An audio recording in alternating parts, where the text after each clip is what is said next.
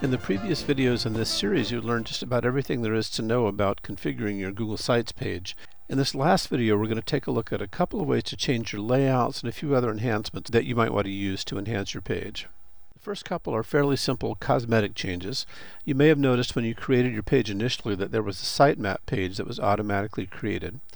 If we view the sitemap page, we can see that it's just a different way of navigating your site, and you may or may not want people to see this on your page. If you'd like to remove it, it's a fairly simple matter to do that. Go to the More menu, Edit Site Layout, click in the Navigation item, and uncheck this box. It says Add a link to sitemap.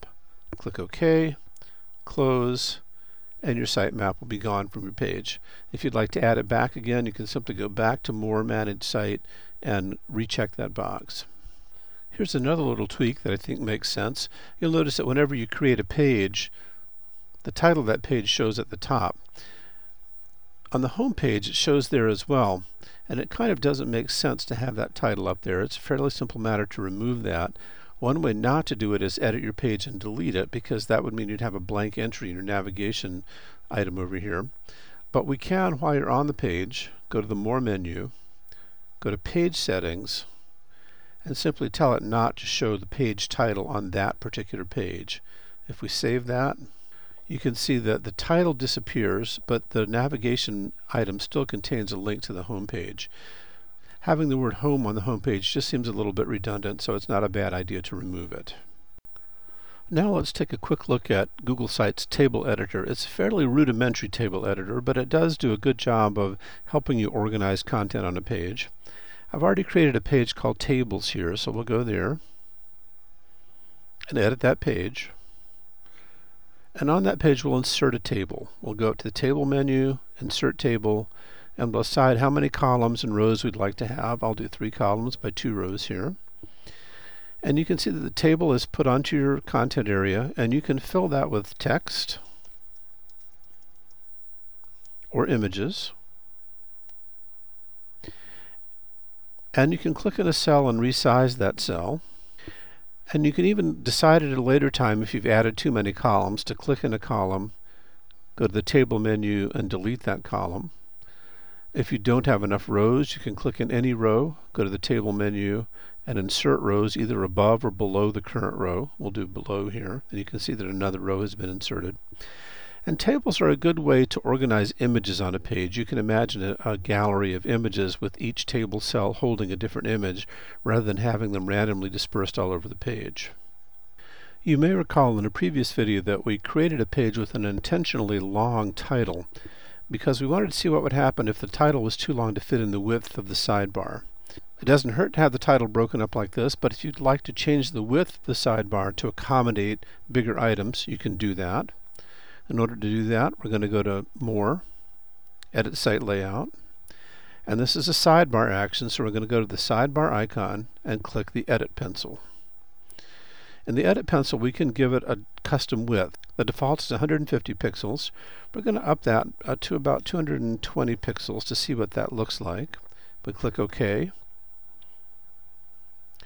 You can see that there's enough room for that page title and even a little bit extra. This is something that you might need to experiment a couple of times by changing the value to get the size of that sidebar correct for you.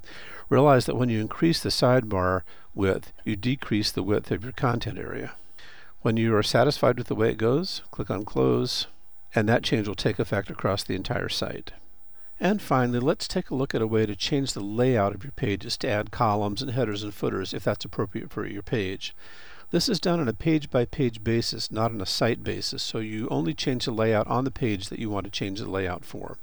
For example, we'll go to this Photos page here and edit that page. When we edit that page, you'll see the Layout menu appear. And the Layout menu lets you choose some options for the way the page is presented. The default is 1 column simple, but you can have 2 columns or 3 columns. You can have 1 column with a header and a footer, 2 columns, 3 columns, and so on. For the purposes of this demonstration, I'm going to choose the right sidebar. And you can see that you now have a header section where you can enter information about this page. You also have a content section here that works just like any other content section. But you also have another sidebar over here into which you can add any content that you please. You also have a footer down at the bottom into which you can add content that appears on that page only. The content section and the sidebar section act just like any other content area would. You can insert images. For example, we'll go to insert an image. We'll upload an image. And it behaves just like any other section would. Changing the page layout provides a way to break up monotonous text on a page or to separate images from text on a page. We'll go back and edit this page again. And this time we're going to choose a simple two-column layout. And you can see that you have two different equal-sized sections. One section could contain a lot of text, while the other side can contain images. And that's the last video in this series. Good luck with your Google Sites, and stay in touch.